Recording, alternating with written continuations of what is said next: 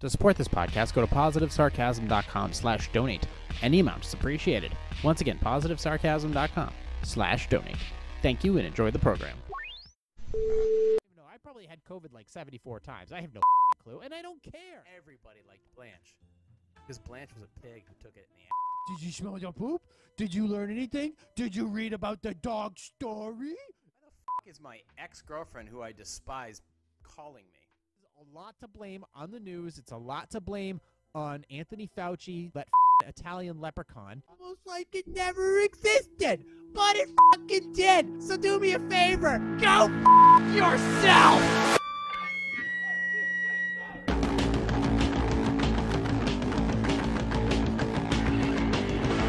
Jay here, PositiveSarcasm.com, recording here at the Spare Parts Studio near New Hampshire's beautiful seacoast. Find me on Instagram and Facebook at Positive Sarcasm. Mine's Positive Sarcasm, Gab AI Positive Sarcasm. And on Sessions, if you want to have an audio chat with me, you can find me on Sessions at Positive Sarcasm. Is it? No, it's not Sessions. What's the matter with me? It's Wisdom at Positive Sarcasm. You can go ahead and check me out over there. I'm recording a little late because... Well, I had major oral surgery over the past week, and it's been painful, extremely sore, and it just wasn't physically ready to get behind the microphone. Even putting on these headphones was a stretch in itself. Like, just putting it on, the pressure was just too much. But, I mean, I'll get to more of that in a moment. We'll talk about that. But I was writing some things down and just kind of reflecting over the past 1 year. And I know I've done that from time to time, but I've mentioned it from time to time. But in 1 year, or let's see, from May of 2021 to July of 2022, with all the obstacles I had in front of me, this is what I was able to just to write down. I was like, okay, really quickly, what have I done in the past year? Okay, in 1 year, I paid off my entire car loan. That's $5,000, right? Well, it wasn't even, the original car loan was like, whatever. It was whatever I paid for the Mustang. But the vast majority of it, I blew that all away in one shot. And then in the same month, I paid off my entire college loan. Then, after that, I won Chase in a partition lawsuit, which which resulted in the sale of a $500,000 house, which allowed me to have all that money taken $500K off of my credit. So I got him and got rid of that. Then, after that, I got to live an entire season right on New Hampshire's seacoast, right on the ocean. Every morning, 60 seconds away, right there, the ocean. The crashing waves, the frigid freaking winds, whole winter. Amazing. Then, after that, I had some major advancements in my own professional life. After, of course, basically a paid-for vacation to Fort Lauderdale, Florida. I increased my wealth also by I have all my stuff back. I have more free-flowing funds, and I now have my own stock portfolio and a 401k, both running and active, and building again. Not done. Once again, going from a winter rental, I now have established long-term housing by the seacoast. Then, after establishing that long-term housing by the seacoast, before I even did any of that, I started another YouTube channel. So the original channel, and then I had this one, and then I started a music reaction channel.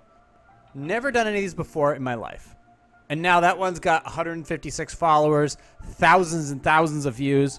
Okay, and I don't get to post on there much, but I'm still doing it. I'm still getting a lot of thumbs up and a lot of comments. So great. Now I got 3 channels. And then to top it all off, I finally, after getting a little bit of dental insurance, I had significant oral surgery. Something I should have had like 10 years ago. A major dental extraction. All 4 wisdom teeth. I did all of this in the span of about 14 months. So basically 1 year. In 1 year, I was able to accomplish all that. Eliminate all my major debts. Increase my wealth. Advance professionally. And I'm back in the wedding videography game as well. I got one next weekend. Big Jewish wedding at a vineyard. Shocker.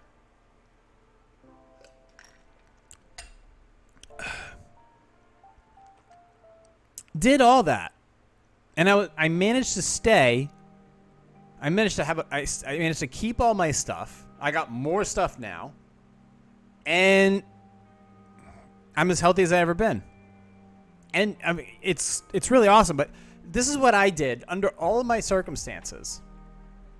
Under all the circumstances, I managed to accomplish all that. So there's really no excuses for you. But I did top it off with a significant oral surgery.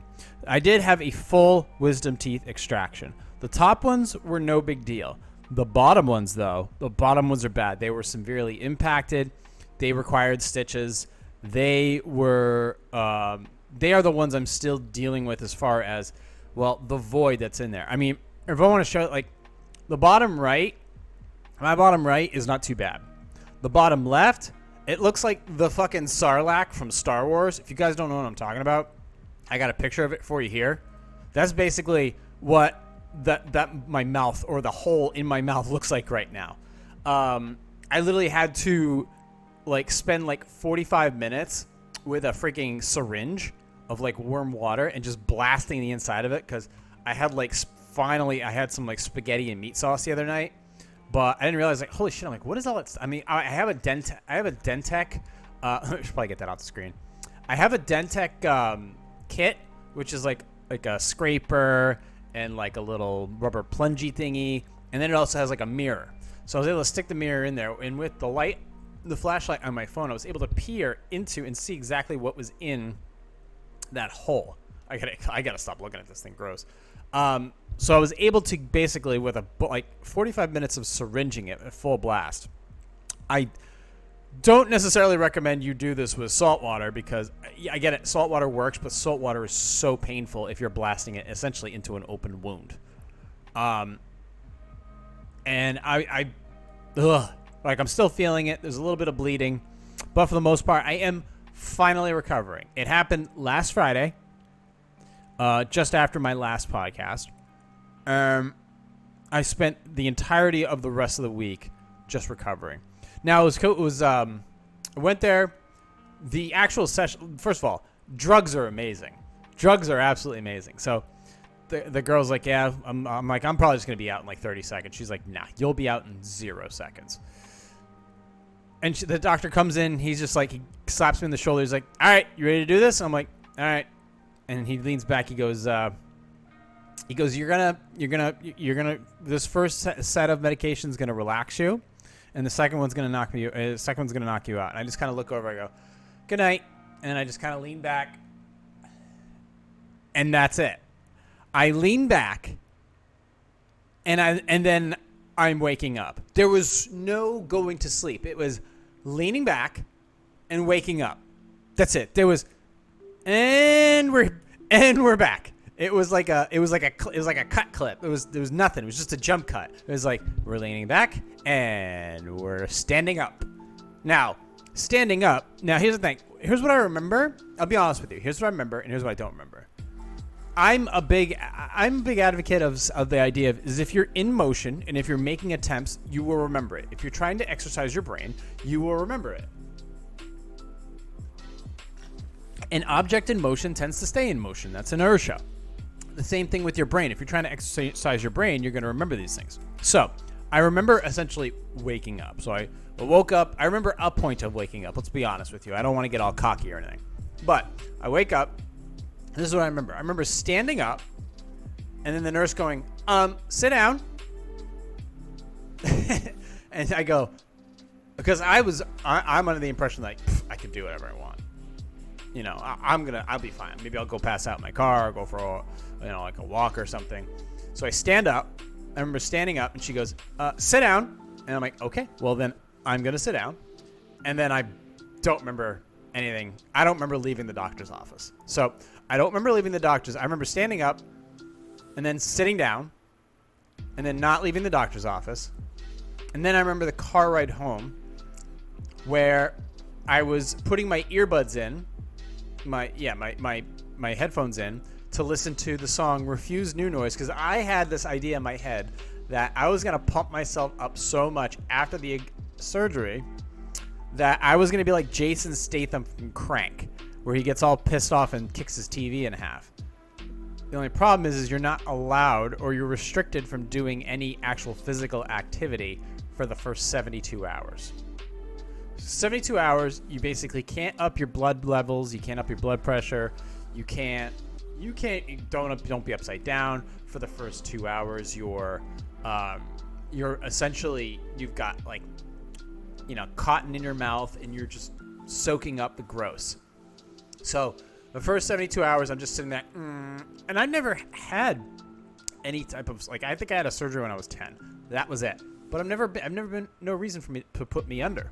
None. I have no medical conditions. But this one I knew was crucial. And I trust dentists and oral surgeons. I'm a huge fan of them. Doctors doctors and family physicians can go kick rocks. But as far as dentistry and oral, that's big with me. So, but I paid an extra $200 for something called Exparel. I don't remember the name of the drug they used to put me under, but the drug that they used to essentially numb me up for the first 3 days is something called Exparel. And my mouth was completely, the bottom half of my jawline, all this was completely numb. Completely numb. Couldn't feel my freaking bottom lip. I'm eating like cottage cheese, and I'm like, supposedly, I don't know, resting the spoon on my top of my bottom lip. I'm like, nah, and I'm putting the cottage cheese in my mouth. And I could taste the the chives in the cottage cheese, but I believe I can only taste them from the top of my mouth. There was nothing going on. My tongue was just, so eventually by the nighttime, some of my senses came back, but the pain had not. The pain hadn't surfaced yet. By Tuesday, because I was just on Exparel. I wasn't taking any narcotics. I wasn't taking, any opioids or anything. I waived all that stuff. I was taking amoxicillin, which is basically it's basically penicillin. It's mold. It's antibiotics. So I was basically taking a week's worth of that. But you got to take that shit 3 times a day. So, and you're not allowed to work out. So I've lost like a fucking ton. I've lost like 4 pounds of like water weight. I'm flat as shit. Today is going to be my first attempt at actually maybe lifting something, even though I've still got 2 holes in my fucking head. So by Tuesday the pain was rough, and I had that ice pack that you basically wrap around your head, you look like the fucking Handmaid's Tale, and you have to. Even the pressure of that hurts, and you get so frustrated because, I run my mouth for a living. I can't headbang to stuff on my reaction channel. I can't do stuff on the podcast. I don't have the energy to do anything because the pain is just killing me. So I had to resort to taking some ibuprofen, but maybe like 200 milligrams at worst. I think I took 400 milligrams twice. Spent the entire week trying to slowly get to it. My mouth was super sore. There was blood throughout the week. Today I forced a little bit more blood because I was shooting this like syringe that I'm supposed to be using now to blow out all the cheeseburger particles that are in the fucking Sarlacc hole. And that now is, I think cleaned out. But you got to use warm water first, and then you can flush it out with a little bit of salt water. The warm water doesn't hurt. It doesn't touch the senses, because in the bottom teeth, in the bottom rack, there's you've got nerve endings that are running underneath your jawline, and the tooth is awfully close. The root of the tooth is awfully close to those nerve endings. So if you're smacking it with high pressure syringe water or syringe salt water, it sucks. But today was let me see if I can make an attempt to run my mouth for at least 30 minutes or 45. And now I'm right now, Thursday was not happening. I couldn't run my mouth then. Friday, I couldn't do it. Saturday wasn't bad. Today I'm like, okay, let's give the jaw a workout and see how it goes. But I highly. Now, the thing is, you have to pay the extra $200. That's out of pocket because a lot of insurance companies don't cover Exparel, which paves the way for you not having to take any real painkillers. But it's not covered. It's like they won't pay for the Exparel, which means you won't have to take any narcotics. But they will cover the oxys.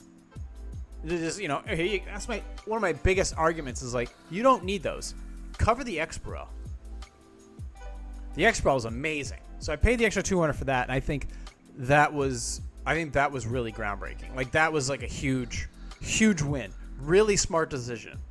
Now, if you're paying completely out of pocket, no insurance coverage whatsoever, you're probably gonna pay somewhere between like $1,800 to $3,000 for a full 4-tooth, like all extraction. So anywhere from like $450 to $500 a tooth. In my case, the grand total I think for everything was like $2,400 with the insurance and plus the Exparel. It turned out to be like $650 out of my actual pocket. So definitely a chunk of change, but it could have been so much worse. And in this situation, it's like a one-shot deal. The amoxicillin was like $18. That was it. I threw him a 20 and I was out of there. You could pick up Advil for $5, or you can borrow it from somebody's fucking, bathroom cabinet. So there was that. But, do I feel better? Yeah, I definitely, like after a week, like I feel better. This is a one-shot deal. They're never going to grow back.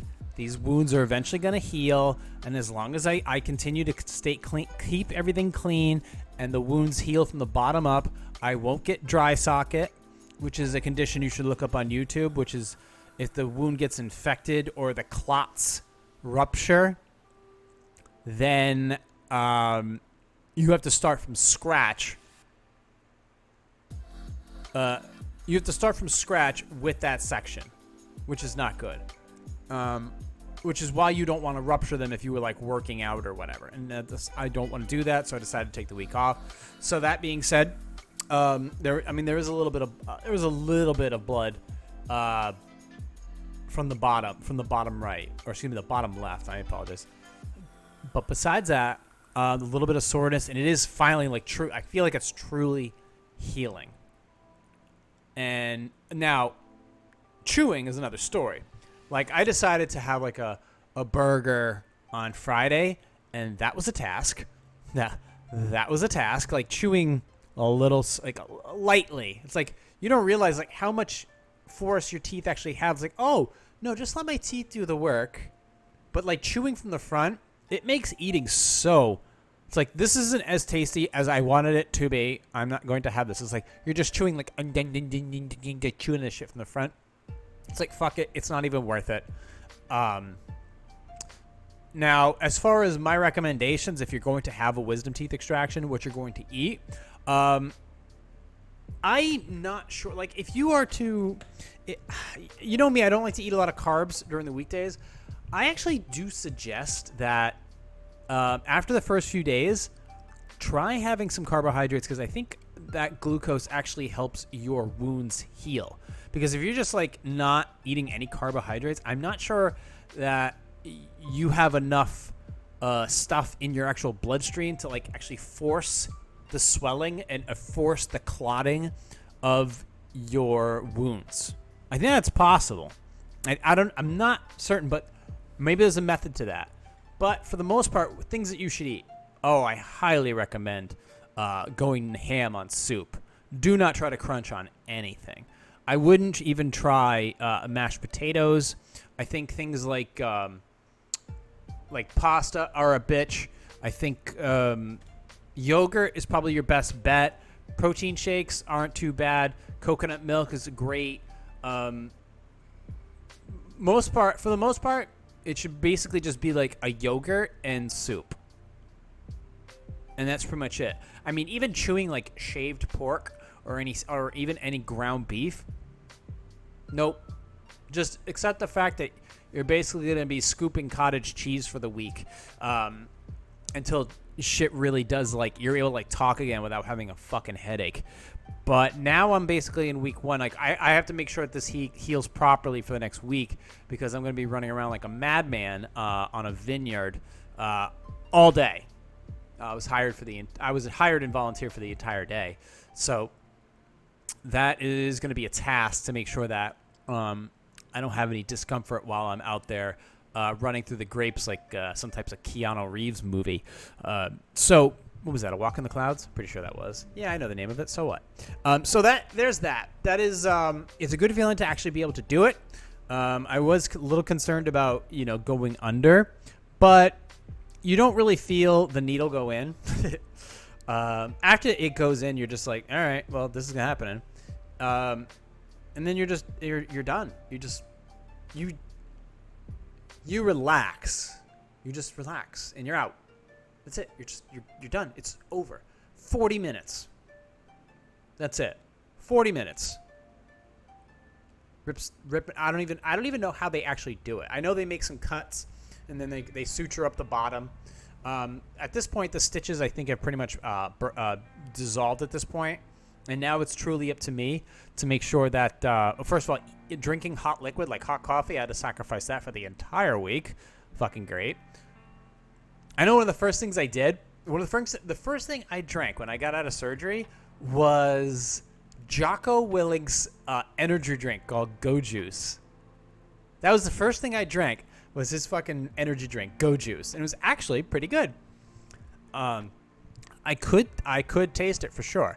And then I was trying to put B12, dissolvable B12s in my mouth. I'm like, they're just sitting there floating on my tongue. But that was one of the things I attempted on. So, I mean, these will heal. I will feel better. And ultimately, I will be so much healthier now that these are gone. Now that these things are gone and I won't have that uncleanable tooth. That's the biggest problem. It's an uncleanable tooth. You can't do anything with it.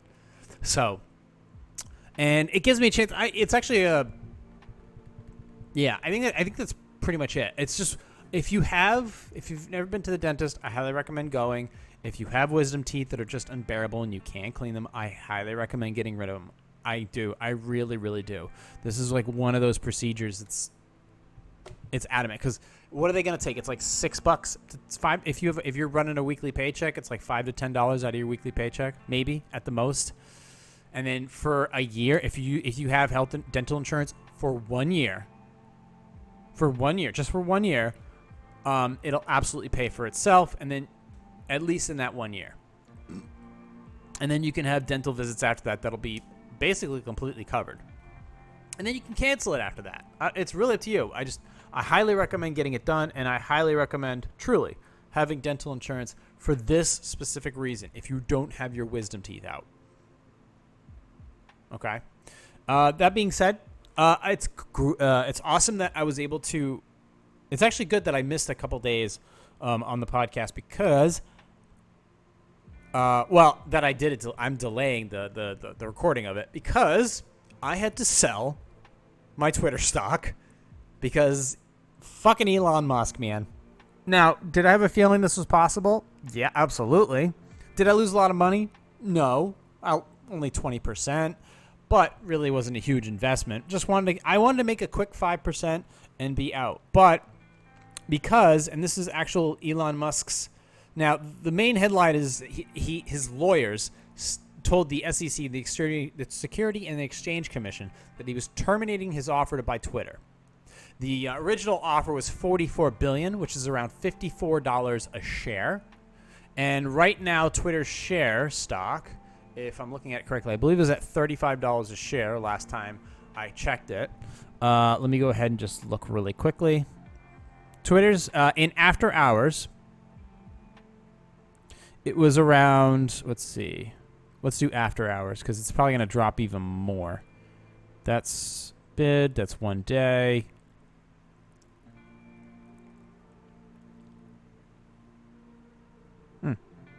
Where the hell is it? That's the last month. I want to be able to go to 5-day mark. I don't care about that. Get out of here. Get out of here. Gah. in after hours, it was around, it was $35 a share. All the way down from like $49 a share down to $35. Will it drop even more? Yes, I think it'll drop like another $5. But here's the thing. The profit to earning ratio for Twitter is insane. It's like 120. So Twitter is like maybe makes like a $100-something million, a couple $100 million a year in profit. That's pretty much it. That's not a $40 billion company. Not even close.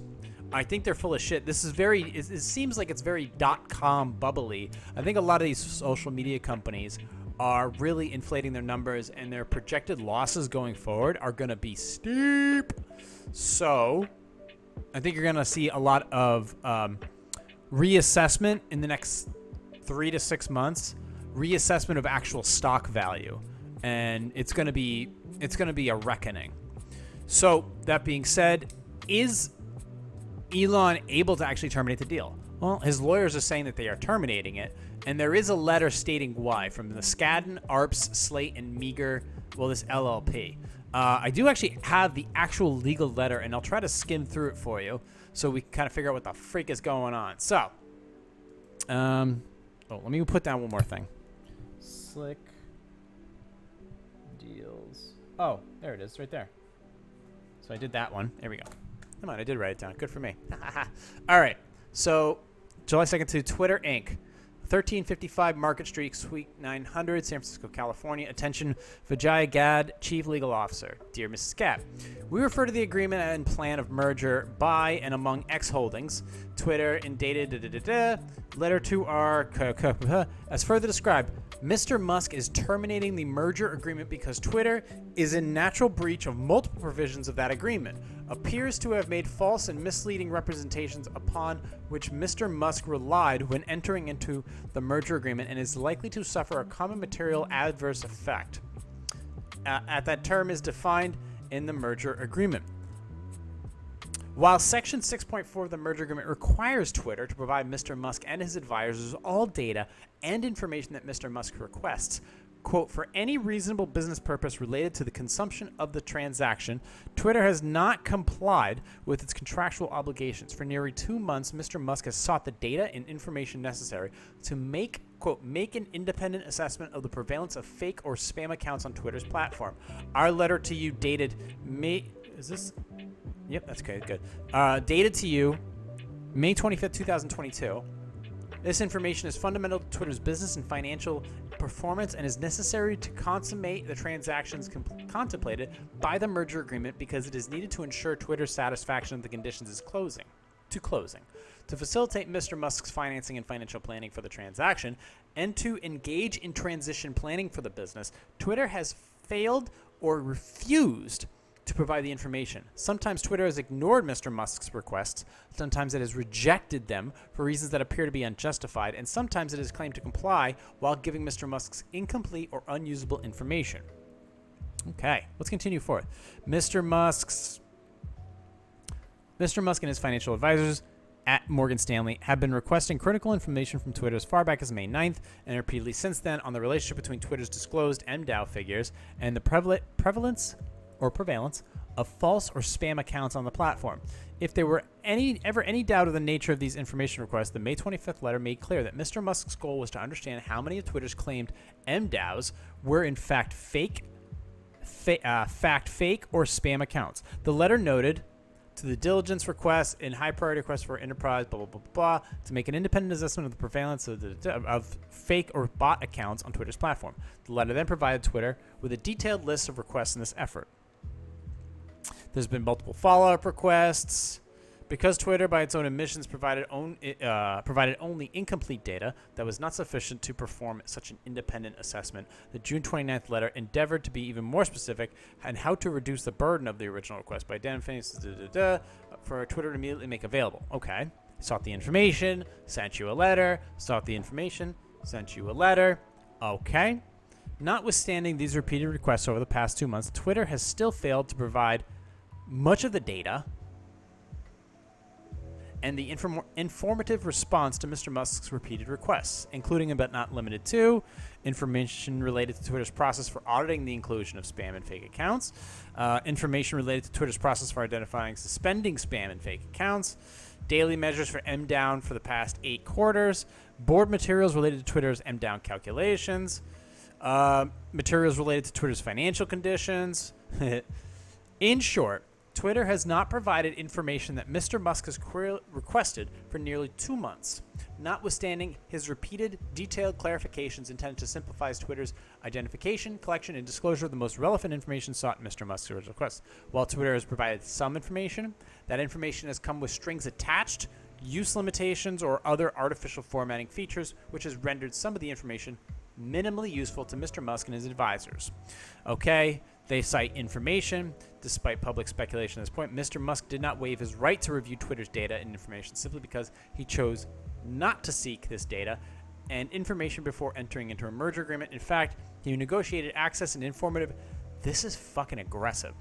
As Twitter has been on notice of its breach since at least June 6th, any cure period afforded to Twitter under the merger agreement has now lapsed. Accordingly, Mr. Musk hereby exercises X Holdings' right to terminate the merger agreement and abandon the transaction contemplated thereby, and this letter constitutes the formal notice of X Holdings' termination of the merger pursuant to Section 8. Finally, Twitter did not comply with its obligation under Section 6. Accordingly, for all these reasons, Mr. Musk hereby exercises X Holdings' right to terminate the merger agreement and abandon the transaction contemplated thereby, and this letter constitutes a formal notice of X Holdings, Inc.'s termination of the merger agreement pursuant to Section 8.1. Sincerely, Mike Ringler of the LLP. So there you have it. Essentially, it's a little detail-oriented, but essentially, he goes, yo, I want all the information on how many fake accounts you have and what you're doing with it. I want all your financials. And apparently, according to him, according to his legal team, Twitter did not provide all that information. Did not provide any of that information, or at least not enough of it. So apparently, under the terms of the agreement, they didn't hold up their end of the bargain. And apparently, I mean, I know there's a lot of legal experts saying you can't do that. What I think is going to happen, entirely possible, is now that the deal is on hold and now going to legal proceedings, because these people are like, wait a minute, you promised us, fucking $44 billion, and now you're not going to pay us? And he's like, no, I have to pay for my 9 children. Then he can pay a $1 billion fine, which will still allow the price to drop. See, because there's things. There are other shareholders. There's just the common shareholders, the retail shareholders, the institutional shareholders who are going to lose their money. They're going to lose their share value because Twitter doesn't pay any dividends. It's just a stock price. So they're going to lose a ton of money on a ton of value on their their shareholdings. They're going to be awfully pissed off at Twitter, and they're going to come for Twitter's throat.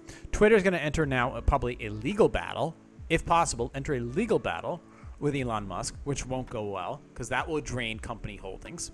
So what's possible is, given the fact that Elon now basically has exposed Twitter for having a lot of fake accounts, which more likely it's not 5%. They claim it's like under 5%. It's probably way more than that. Even if it's 10%, that's a lot. He now basically can be like, all right, well, you're not worth $44 billion. Are you worth $30 billion? Are you worth $20 billion? Are you worth $10 billion? So, that being said, is there going to be negotiations to be like, okay, I'm not going to buy you for this much, but I will consider a different deal if you guys maybe consider like, I don't know, 15, 20 billion. And then he does the merger after that. It's a good question, though. So, like, if he gets them at a discounted price because now he's exposed them for what they are, then he still buys Twitter. He still takes it private. He does what he has to do. He makes them profitable, and then he releases it back to the public, and then boom, there you go. But here's the example. Say he doesn't buy them for $44 billion and therefore $54 a share. Say he buys them for $20 billion for, I don't know, $30 a share, $35 a share. Well, anybody who owns Twitter for $40 a share, $45, $50 a share, well, their stocks are going to get bought back from them at this price, which is like $30 a share, and the rest of those stocks, the rest of that money that they invested is going to just evaporate. So the question is, what would I do? Well, I did what I want to do. I want no fucking part of it. I took my lickings and I got out of there, and I just put my money into security holdings that basically pay out monthly. That's what I did. I took that money and just said, it's going to go over here, and it's going to sit here, and it's going to pay me, and it's just going to pay me little crumbs of cookies every single month that I will reinvest back into it. So, that's pretty much it. Now, is there more information on it? I mean, I was going to read the Wall Street Journal, but it cost money to read the Wall Street Journal. And then I wrote to you let me see. I wrote to the actual termination letter that was sent to Vijaya God, who was actually on the Rogan podcast. It was Rogan, Vijaya God. She's the CFO. And then it was Jack Dorsey, who's no longer a part of Twitter in any capacity. And then it was Tim Pool, who who basically took Vijaya and Jack Dorsey to task. So that being said, I mean, what is going to happen? Twitter's either going to fail. Like, this deal's not done. Basically, this deal's not completely dead, but it's definitely, it's just floating out in space right now. If they decide to go to court, it will take years to resolve this. Now the one thing is, though, is now he's not taking money from Tesla or any shares from Tesla or whatever to fund this deal, which means the value of Tesla will go back up, even if it's temporarily. But Tesla will be better off because of this, especially right now with the way the market is looking like it's going to drop another like 10, 15%. On average, some stocks could drop as much as half. Remember, a whole stock market dropping by 15 to 20% means that a lot of stocks end up dropping like 50 or far more than that. Like, for example, like MFA was a stock that was around $7 a share before COVID hit. And then when the lockdowns happened, it went from $7 a share to as low as 32 cents a share. So keep that in mind. So it might have been a good idea for him, just even given the time of how everything is going business-wise, it may be better for him to just focus on all his current kids, because apparently he's got two more with that pretty executive there. So, I think she was an engineer. Excuse me. I want to give her credit where credit's due. So, yeah, his money's better suited elsewhere. Will he buy Twitter? I still have a feeling he will buy Twitter, but it's going to be at a much reduced price. That being said, I wanted to actually, so now that we did that, let me go ahead and scroll out of that. By the way, if you want to support this podcast, go to positivesarcasm.com/donate. Any amounts appreciated. Let me close out of that second monitor. So, last week on the podcast, I went on a Slick Deals attempted spending spree. I tried to buy that buffet for like $29. But I didn't want to pay for the $75 shipping, even though it was a $1,200 buffet. So I didn't buy that. I ended up settling by purchasing some Keds, so an American company. They were cheap. They were like $25. I'm like, this is perfect. You know, this will expand my shoe collection. This won't break my budget. I'm like, I'm always looking for an extra pair of like casual shoes that I can kind of throw in the mix and, you know, go from there, that I can rock with some chinos or something like that. Now, we do have a bit of a guideline here in Positive Sarcasm land, that we don't really buy a lot of things from China. And we actually try not to buy anything from China if possible. T-shirts, electronics.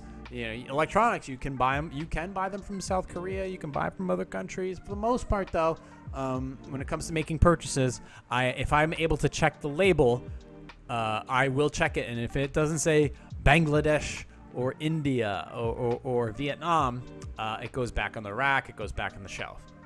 I get the Keds in the mail. the American company Keds. I take the shoes out of them. First of all, the fucking treads, like the tread sole lines on these things were super thick. I was like, this is obnoxious. These are like duck shoes. I'm like, I could swim in these goddamn things. I could walk in water on these goddamn things. Grab the shoe, pull the lip up, look at the label. Made in China. Okay. Now I have to think to myself, are these worth keeping for $25 or send them back? Requested a return, paid the $5 fee, sent them back. They weren't pretty enough to wear. Pretty. I didn't like them enough to keep them. They were made in China. It was only a $5 loss. Put it back in the rack, send it back. That's a loss, man. You got to take it for what it is. It was one of those things like you have to, you know, back up what you say. And even though it was a really good deal for a shoe, it wasn't a shoe that I was in love with. It was a shoe that I liked. And I was in an attempted spending frenzy that didn't turn out very well. And it just ended up being a pair of shoes that, well, they were, like I said, they were made in China. I wasn't going to wear them. Sorry. It sucks. It sucks.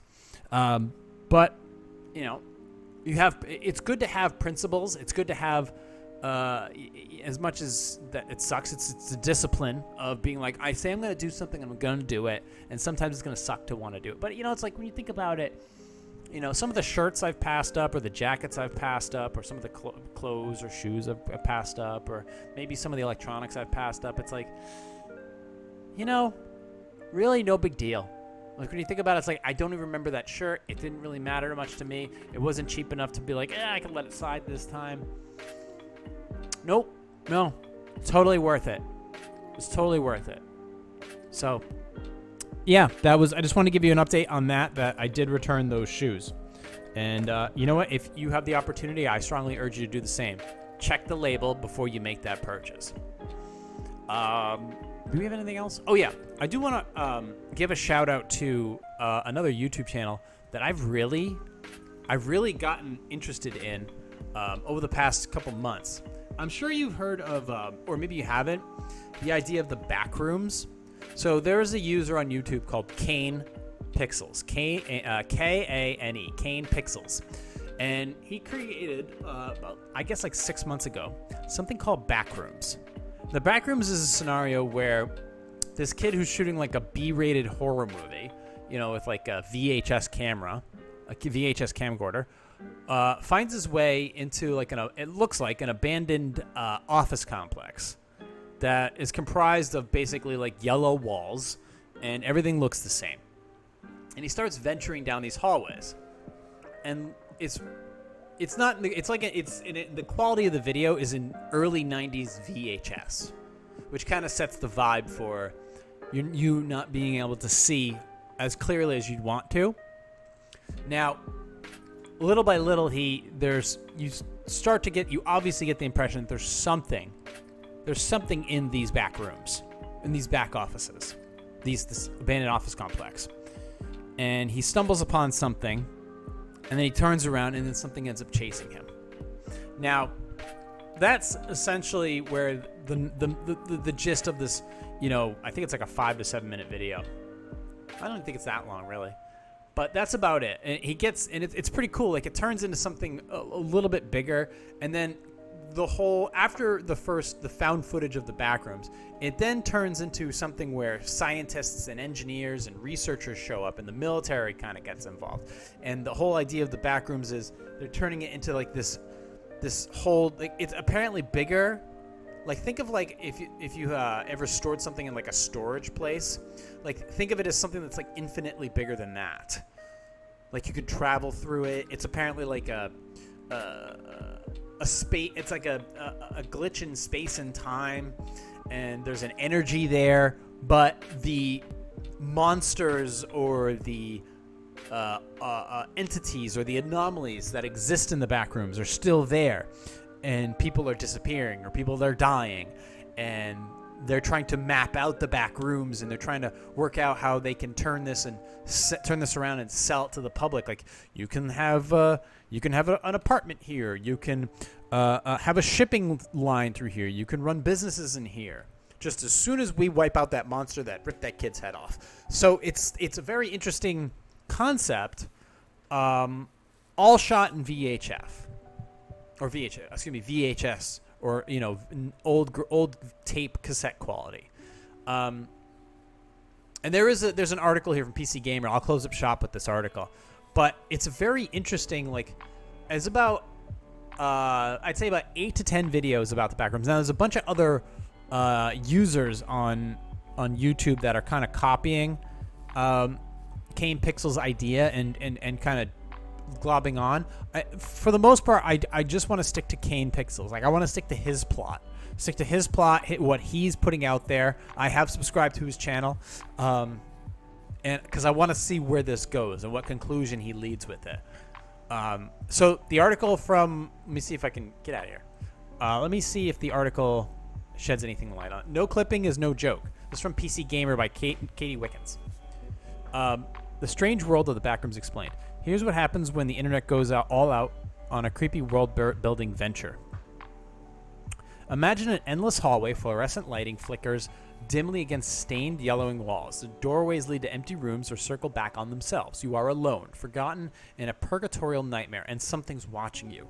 Welcome to the backrooms. If your childhood was spent exploring the strange, dark, and mysterious corners of the internet, such as SFOGs or creepypasta.com, which I don't know anything about, then the backrooms phenomenon is likely to be right up your alley. It's something I came across when browsing the Liminal Space subreddit, which sees users posting images of eerily nostalgic abandoned spaces.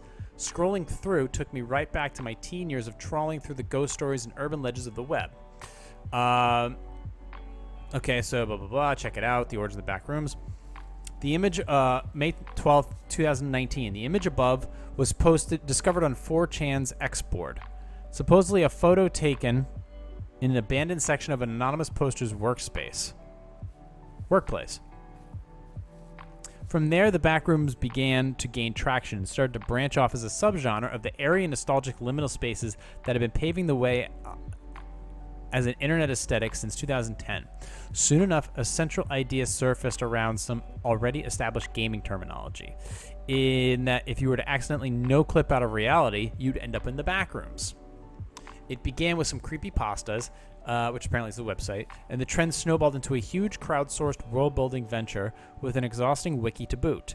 More recently, prominent YouTuber Kane Pixel, shout out to Kane Pixel, started posting backrooms found footage vids, which brought about a kind of backrooms revival. The lore now consists chilling videos and theories about who created and controls the backrooms, and its countless clusters of levels, sublevels, and anonymous levels. Each level is unique, and everyone is designed to evoke the fear, nostalgia, and the uncertainty of the backrooms is famed for. It also includes description of the groups that inhabit the different zones. While backroom fans will associate themselves with the MEG, the Major Explorer Group, which seeks to help wanderers and enact a government in the backrooms to cease anarchy and chaos. Backrooms content has been popping up all over the web, my favorite adaptations being the TikTok that have people zooming into a random spot on Google Earth to reveal an entrance into the backrooms. There have been several backrooms games designed around the phenomenon, two including one you play in VR. Horror in VR is not okay. The backrooms, along with the overarching livable space, comes from the umbrella of creepy internet aesthetics, Sister Dreamcore.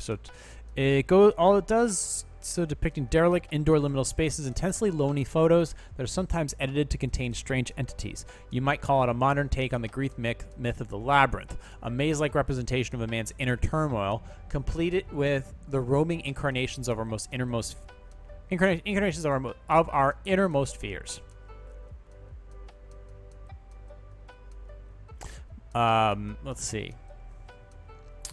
It's the omission of human interaction is what many attribute their discomfort to when browsing liminal spaces, since without human interaction to give these spaces context, they're simply shells, architectural cadavers, disconnected from all that we are. A smattering of boogeyman doesn't go amiss either. For me, at least, the backrooms is a frightening look at the collective hive mind, one one that's littered with its kind of macabre hope. It seems to say to me, let's freak each other out and at the same time revel in the fact that we are not, in reality, hopelessly lost. So, I mean, The Back Rooms is an interesting. It is interesting. Like, it's on the fringes of reality. Apparently, you lose your mind when you're in there. There are anomalies out there. There are anomalies in the back rooms, or monsters, or robots, or ghosts, or entities, or something that do live, or they occupy it, and there have been deaths in the back rooms. There have been human deaths in the back room. There are people that have gotten lost in the back rooms, but it for the most part, it's just watching the video is very it's quiet. There's not a lot of scares, but it does come to a head very quickly. It's kind of branches off the whole Blair Witch thing, where it's like a found footage type of situation. But it is a slow build, and you get invested because it's not just one video, it's not just two videos, it's an entire series. And I find it very, very interesting, and I look to continue to see where if it's going to come to a conclusion, what eventually happens. So, Kane Pixel on YouTube, highly recommend you go and check it out. Very interesting creator, and a very, very good creator. Apparently, there's a lot of other stuff that he's got that looks interesting as well. But like I said, I'm always limited for time. So, as far as what I choose to actually stare at, this was definitely a win for me. So if you're into that sort of thing, I definitely recommend checking it out.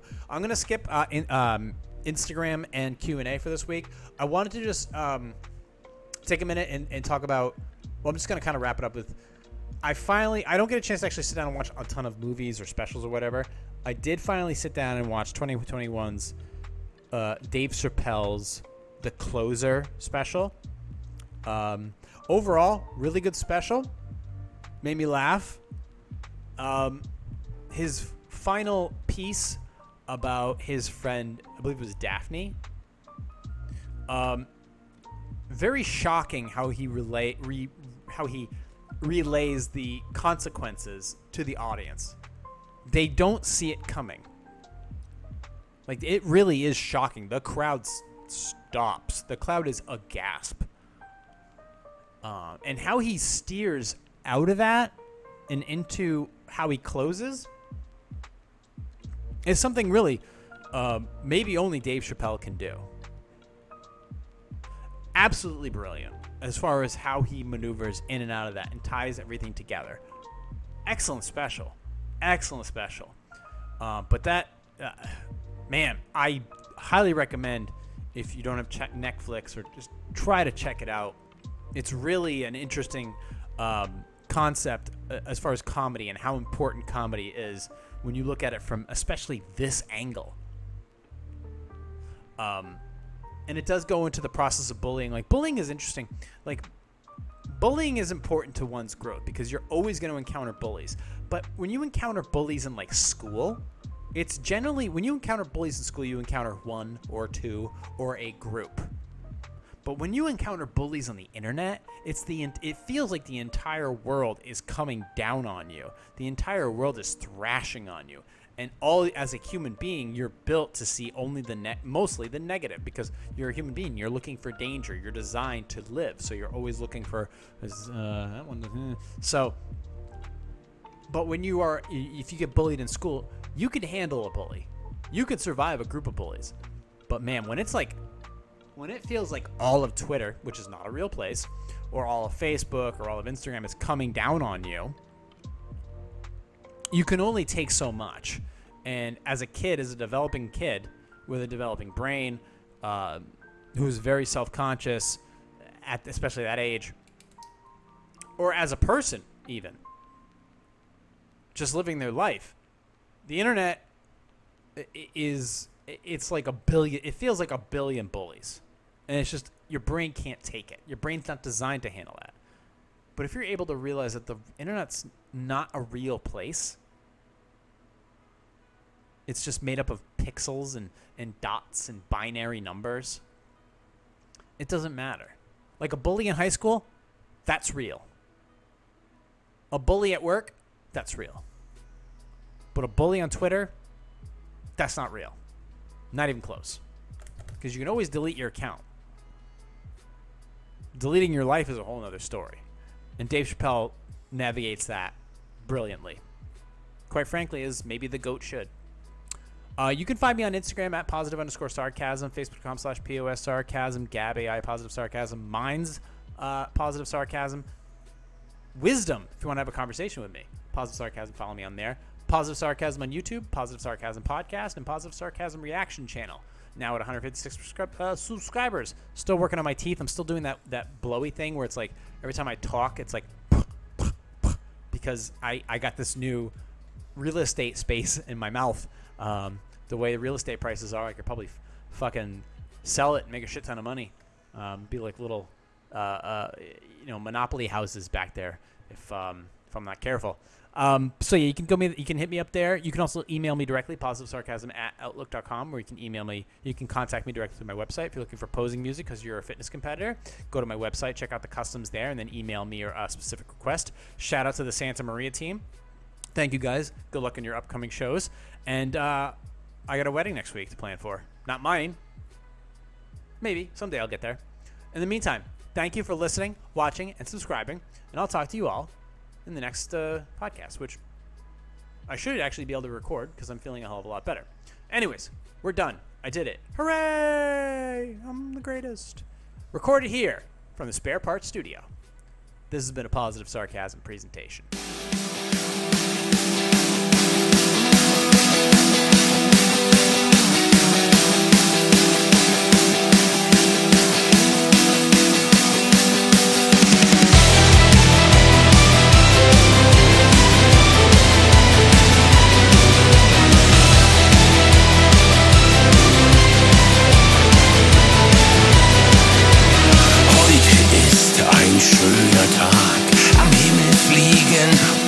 Drachen, Boote schwimmen auf dem See.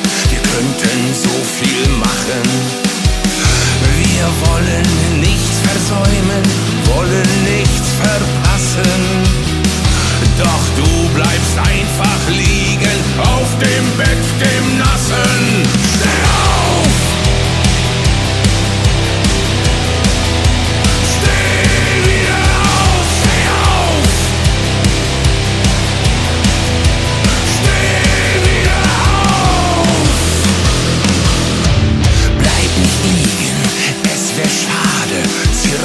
Ist heut in der Stadt.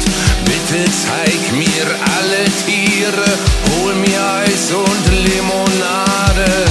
Wir wollen nichts versäumen, steh doch auf, wir haben Spaß. Doch du bleibst einfach liegen, Augen offen.